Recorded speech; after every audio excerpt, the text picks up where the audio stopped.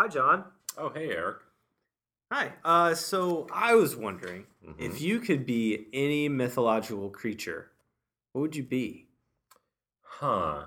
I would be a vampire. You get to stay up late, sleep in during the day. That's pretty much my summers anyway. Yeah, that's pretty cool. Yeah. How about you? What would you be? I would be a cyclops, a singing, touring cyclops. I would go out on my island and sing. I want to suck your blood.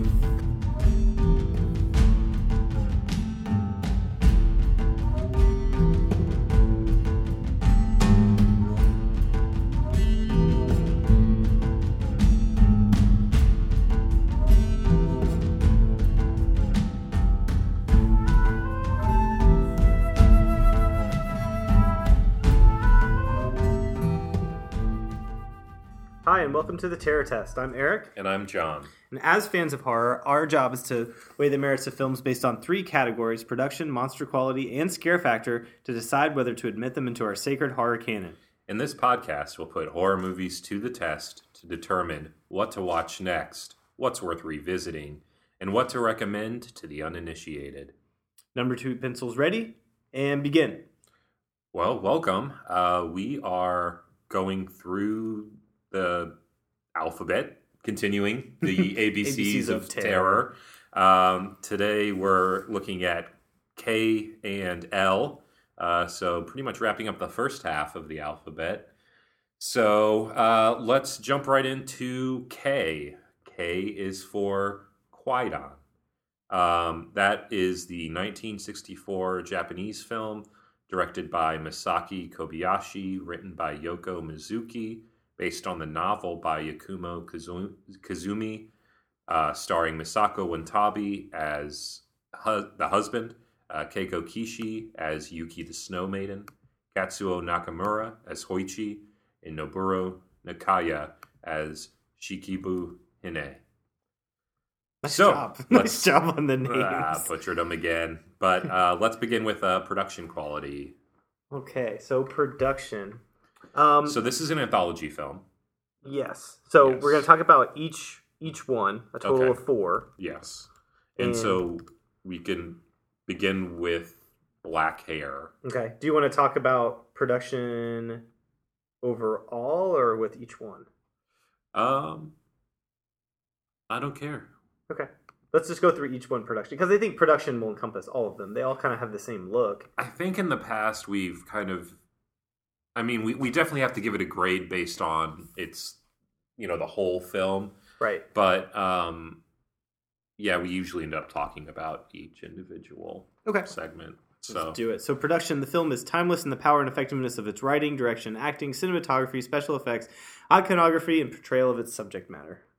Right. So the Black Hair, that is the one with a poor samurai who decides to leave his wife for a wealthier one and comes to regret it because he doesn't love his new wife, only to return and gets attacked by hair, ages. Yep. It gets real crazy at the end. Yeah, I think the first two are just about the wrath and scorn of a woman. Yeah. Right? Yeah, that's Second true. One's broken promises. Mm-hmm. This one is infidelity, sort of. Yeah. Broken promises, maybe unfaithfulness. Mm-hmm. I think... So let's just talk about like this one on the story level.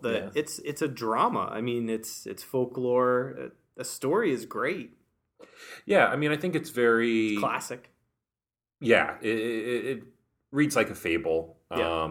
With the... I don't think anyone is even given a name. It's just the husband, the wife, the second wife, It begins with, once there was a samurai who, Mm-hmm. And so, and it's, all of these are set in kind of the days of the samurai, I guess. And so there's like a historical aspect to it as well. So I think what really made me love this story was how it's pretty conventional until the end. when it just goes nightmare crazy. sequence. And... Yeah. And so I was really caught off guard. And so I think that is what makes this one so effective, because, by the end, we do get a sense that, the husband regrets his decision to leave his first wife.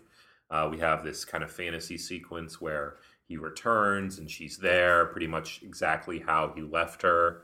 But we could tell that that's not how it's going to work out. Yeah. But just what happens when he actually gets there, that's when it just gets crazy. He ages. There's black hair that is kind of like just going all over the place, attacking. And so I think for like story-wise, I think it's very well constructed. Yeah, I think so too. And even in terms of the special effects, I would include the set design as part of those effects. I really like. I mean, yeah, you're right. That last sequence is my favorite part. I mean, it was kind of.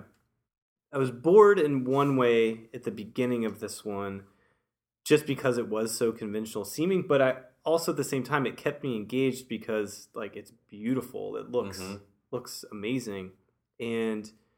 Even more so than with that nightmare sequence.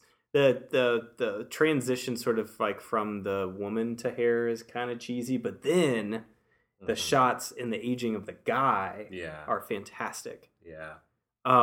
So I feel like with all of those things in mind and how carefully put together, this one, and I would even extend it to all of them, production wise, I have to give it a point.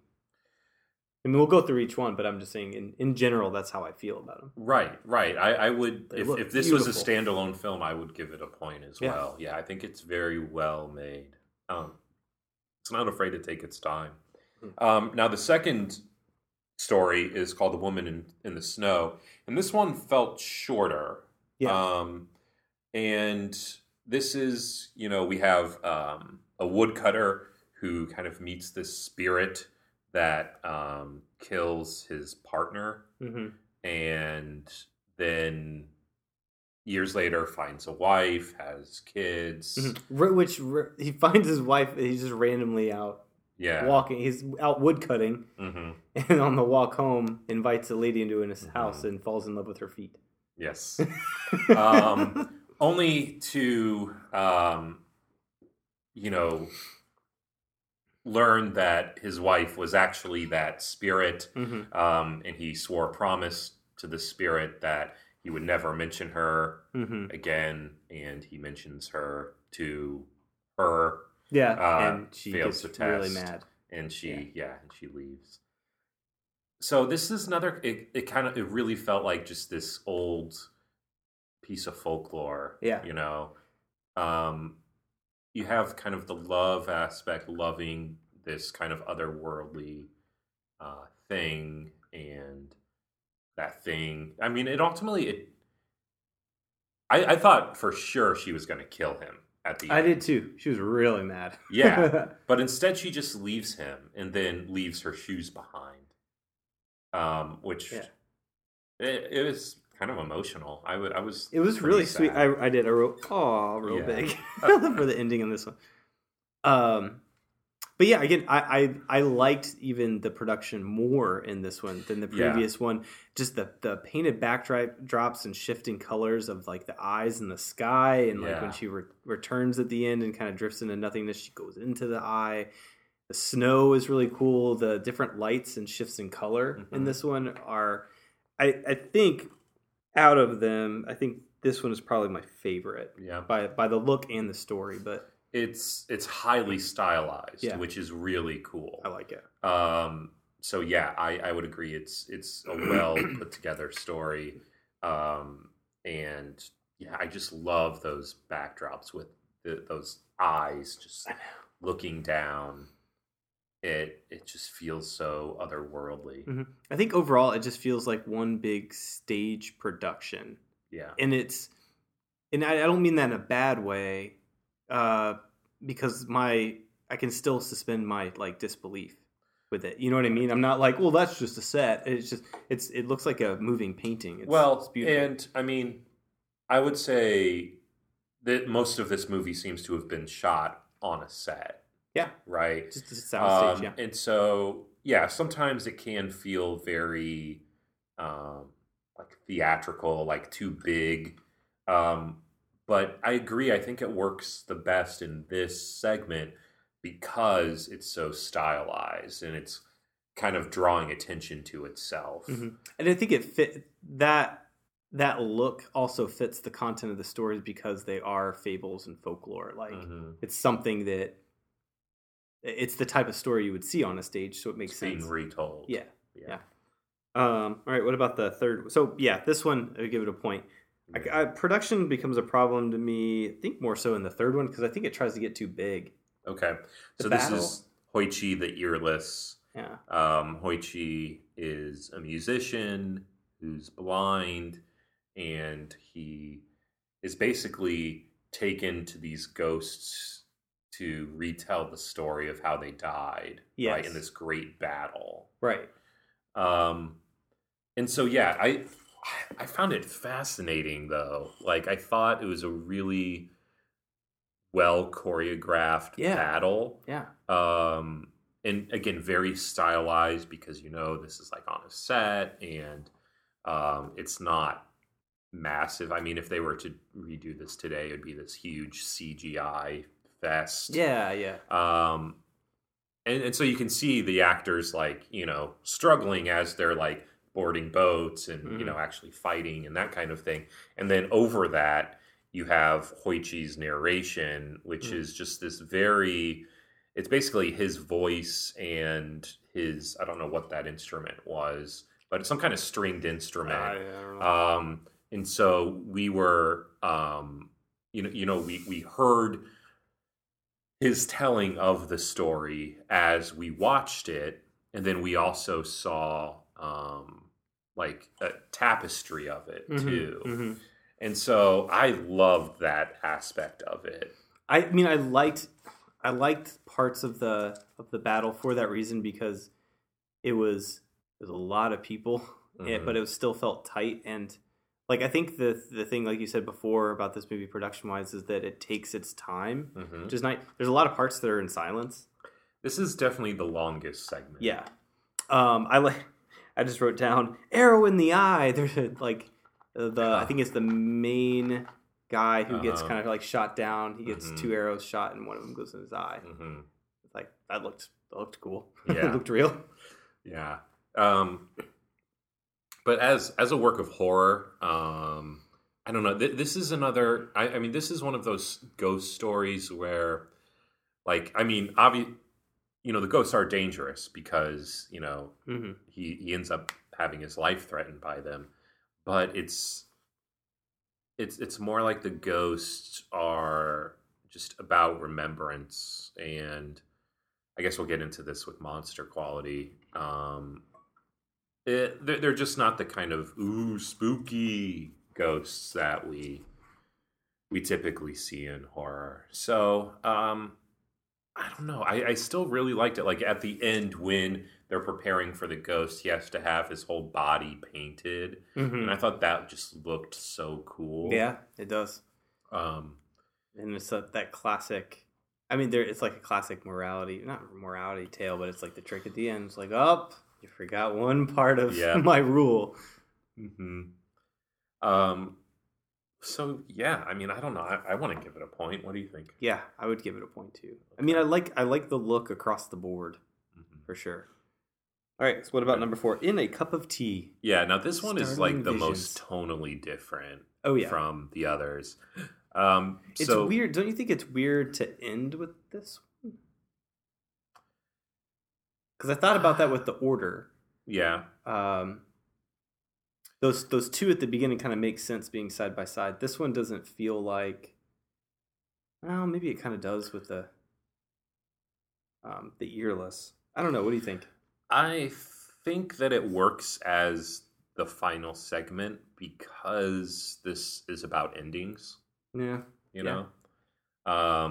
So in this segment, we have this publisher who is going to visit a writer, and he reads the manuscript about this man who keeps finding this figure in his cup of tea. It's just kind of, it was kind of funny.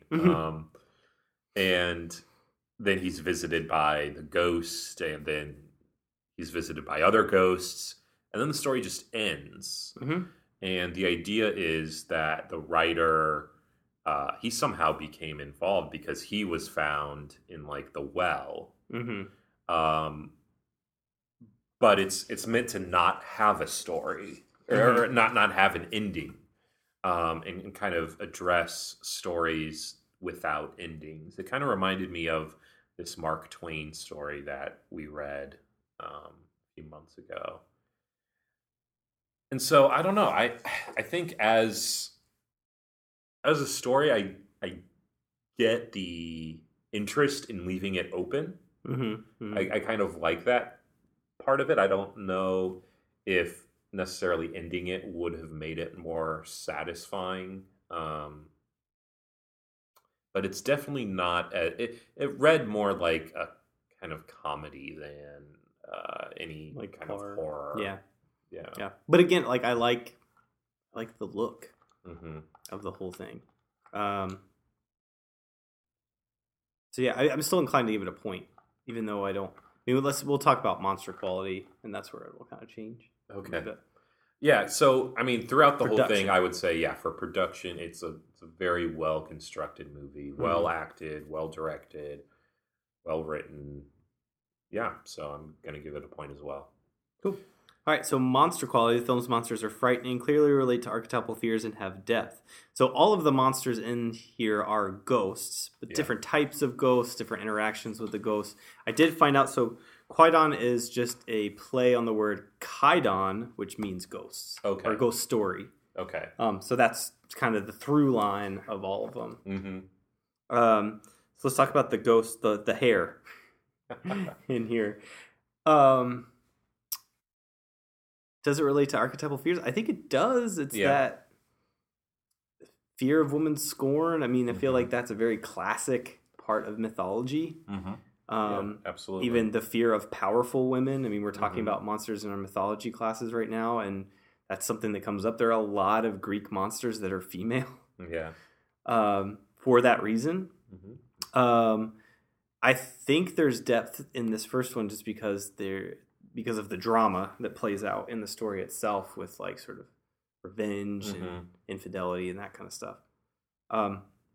So I liked that as a monster. Yeah, I think it's great too. So what about the second one?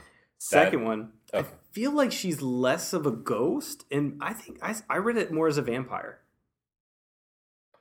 The cold, the snow, something that scared me about it, and I think it reminded me of something that kind of freaks me out in some movies, is that black mouth thing, like the tarry kind of black mouth. That always freaks me out. And so I like that a part of her look. I like how she glides and almost has wings. That's why I read her more as a vampire. But I saw her as more of like a sprite or goddess or something like that. Not necessarily a ghost, because she does seem to have like more like powers. But still, that idea of this powerful woman, just looking for love and trust. And babies, and feeling betrayed by a promise that was broken. And she was sad to go, I believe, right?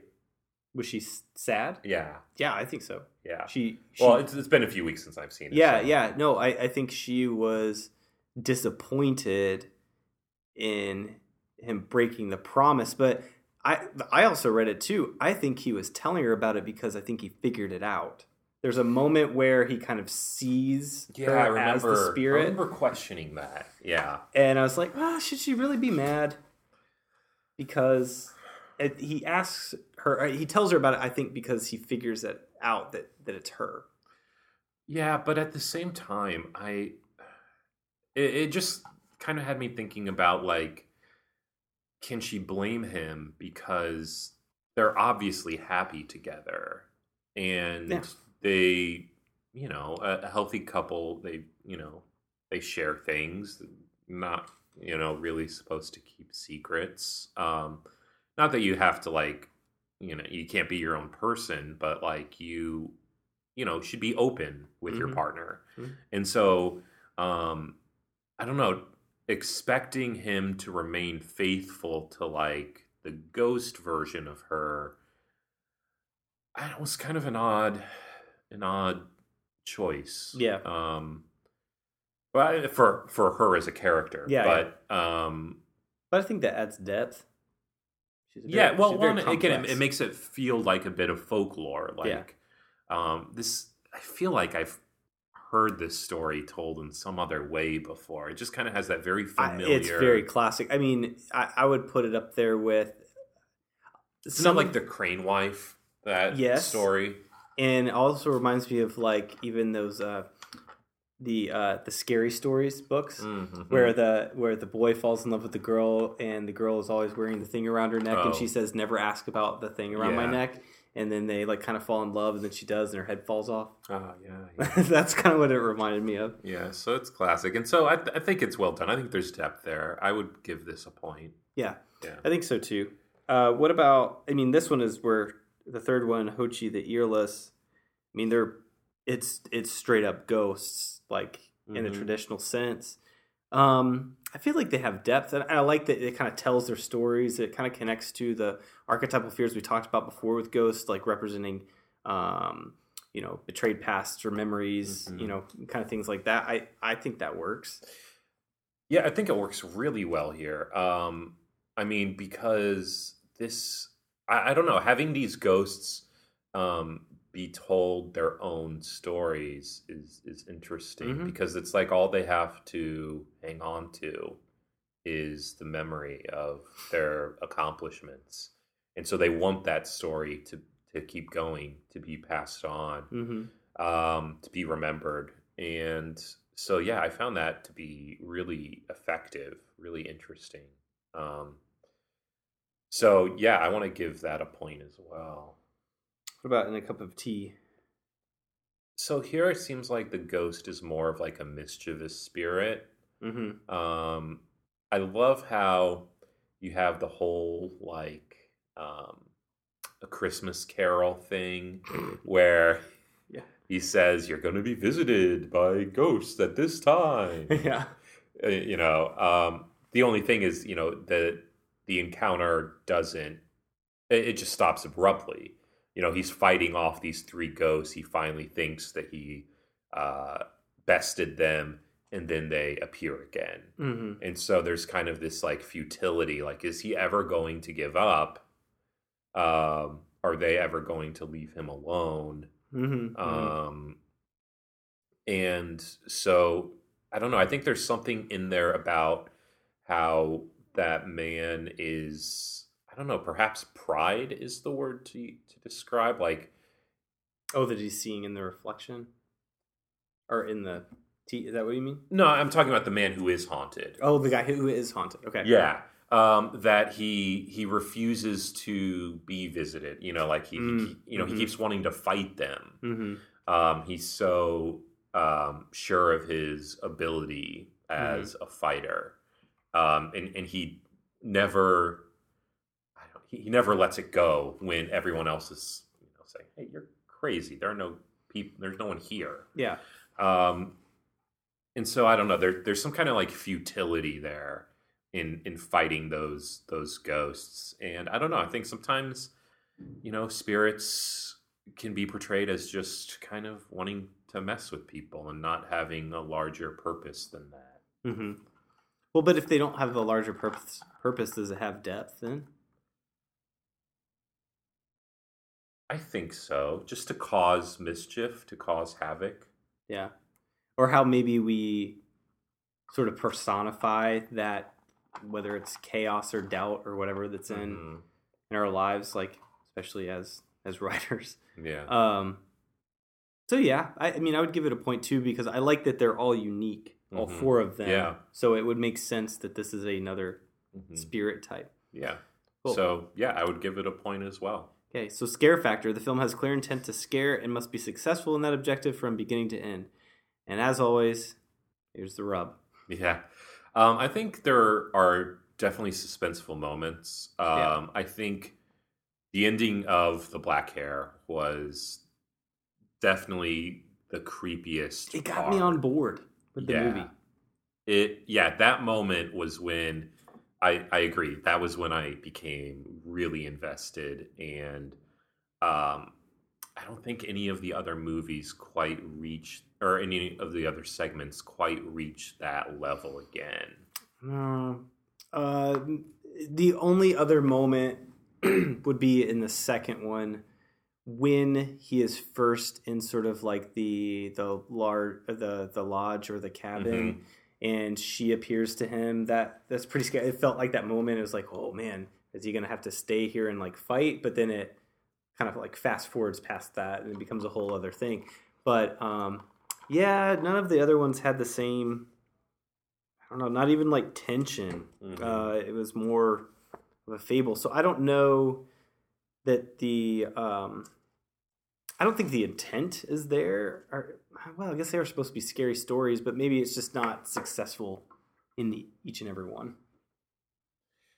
I think he was going for more than just scares. I think he was trying to explore what ghosts mean and the different facets of ghosts. And so I guess not all of them are necessarily need to be scary. And so I think while this works for the movie, like it adds depth to the ghosts in the movie, it doesn't have the scare factor to be in the canon. Yeah, I think it's like I would put it up there with like a Del Toro movie. You know what I mean? It's like just because it didn't have the intent to scare all the way through doesn't make it a bad movie. And it's just in a different category. Yeah, I would put it in honorable mention. I think anyone who is a fan of ghost stories would really enjoy this movie. Agreed. Okay, well then let's move on to our second movie. L is for The Lure. Yes, the 2015 film directed by Agnieszka Smugzinska, written by Robert Bolesto, starring Marta Mazurek as Silver, Michalina Olzanska as Golden, Kinga Priest as Wokaliska Krysia, Andrei Konopka as Perkusista, and Jacob Gersal as Mitek. Man, those like Polish names just get me. Okay. So here's a summary from IMDb. One night at Water's Edge, a family of musicians encounter aquatic sirens, Silver and Golden. After assuring the family that they won't eat them up, the winsome sirens are recruited to join the Figs and Dates band at a neon-lit Warsaw dance club. When Silver becomes romantically entangled with the beautiful blonde bassist Mitek, the more cunning Golden, who cannot escape her bloodthirsty nature, worries that her sister's relationship will doom their shared dream of swimming to a new life in America. This movie is delightful. I know. And it was, I don't know. So when we first saw this, it was in an issue. There was an article in Rue Morgue about it, and it was intriguing. It sounded like an interesting story, and I didn't realize it was a musical. Yeah, I just always thought of it as like, oh, that Killer Mermaid movie. Yeah. And then when we were looking at this for the last episode, I looked at this summary and was like, wait a second, it says horror musical? Yeah.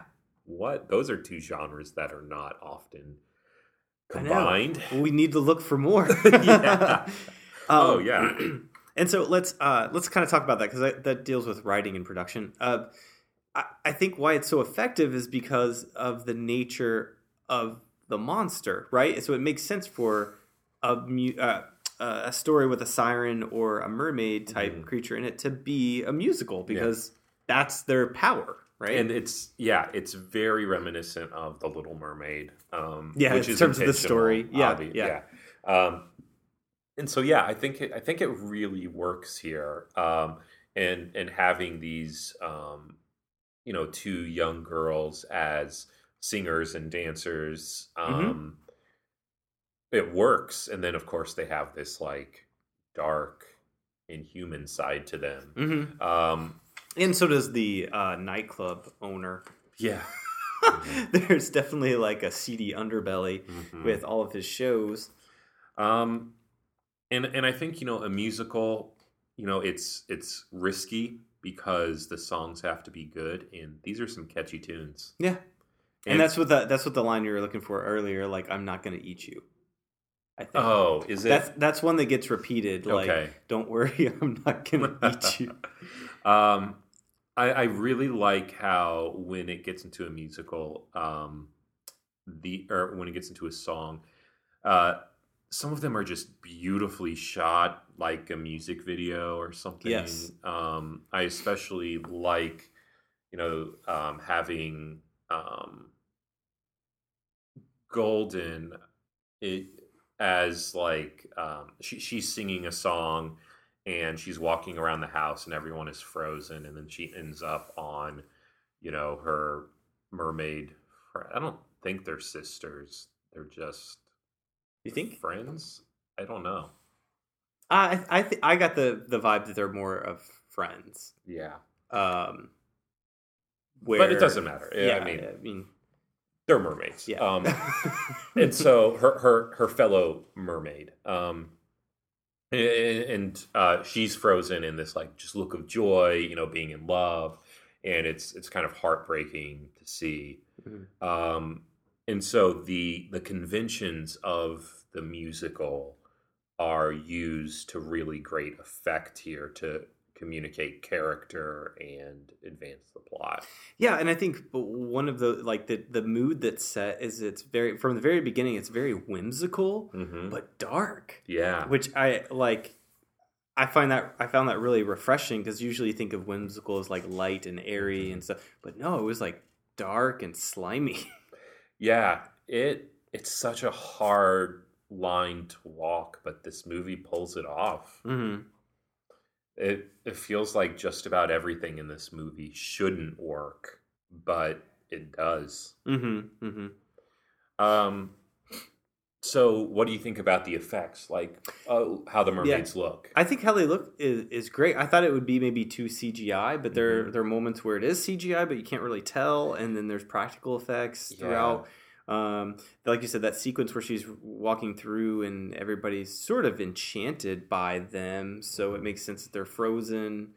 And just the overall look of the movie is great. I like one of the shots that happens a couple of times is where there will be a transition into a new scene, and it'll start with a close up of that lead singer's face. Hmm. The woman who's in the band. Yeah. Don't ask me what her name is. Okay. But you know what I mean, with the curly hair. Yeah. And it just looks amazing. She just looks like war torn. Hmm. Like she's just been at this gig for a long time. Yeah. On Hard Life on the Road for that one. But when she's like performing, they're just so stylish. I mean, there's a part where it looks like Blondie, Oh, totally. She looks like kind of an older, Debbie Harry, and the men in their suits. It looks great. Um, and so, yeah, I think I really like that actress. And I think as far as acting, I think everyone looks good. But to return to special effects, those tails, they had like a weight to them. Yeah. Like you really, Yeah. like they felt real. They felt slimy, and just fishy. It just so it worked. It worked Yeah. really well. And that's kind of I feel like that's like a running gag throughout as people are talking about the smell Yeah.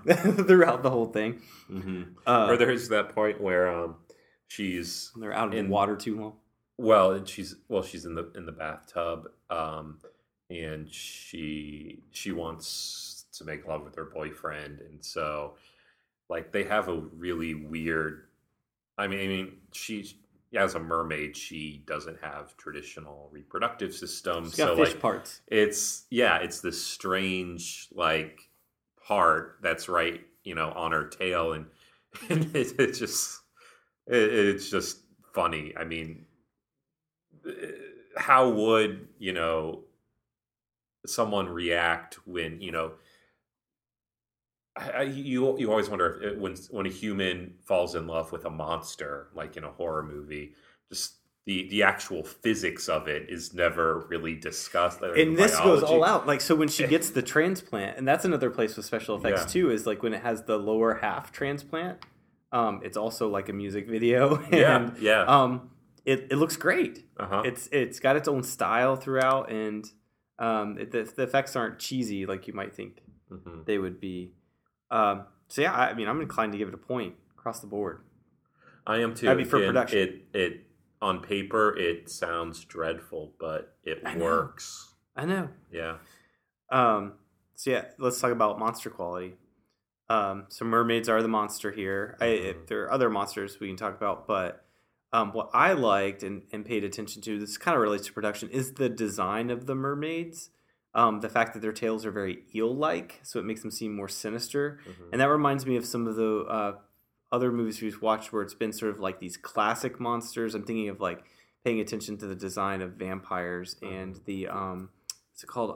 Walk Alone at Night. The Girl Walks Home Alone at Night. Yeah, Girl Walks Home Alone at Night, where her vampire was like a little bit more serpent, cat-like. Which fit very well with the character. I felt the same about here with the mermaids, is having them be eels. Made them a little bit more, less like Ariel and more like, what are their names? Flotsam and Jetsam. Yeah. Right? Ursula's eels, right? Yeah. They definitely have this alien quality to them. They're telepathic. They've got whale talk. Yeah. It's awesome. Which is, it works so well. But it shouldn't. It shouldn't. But and then they grow fangs. Yeah, and teeth. When they're about to kill someone, like a vampire.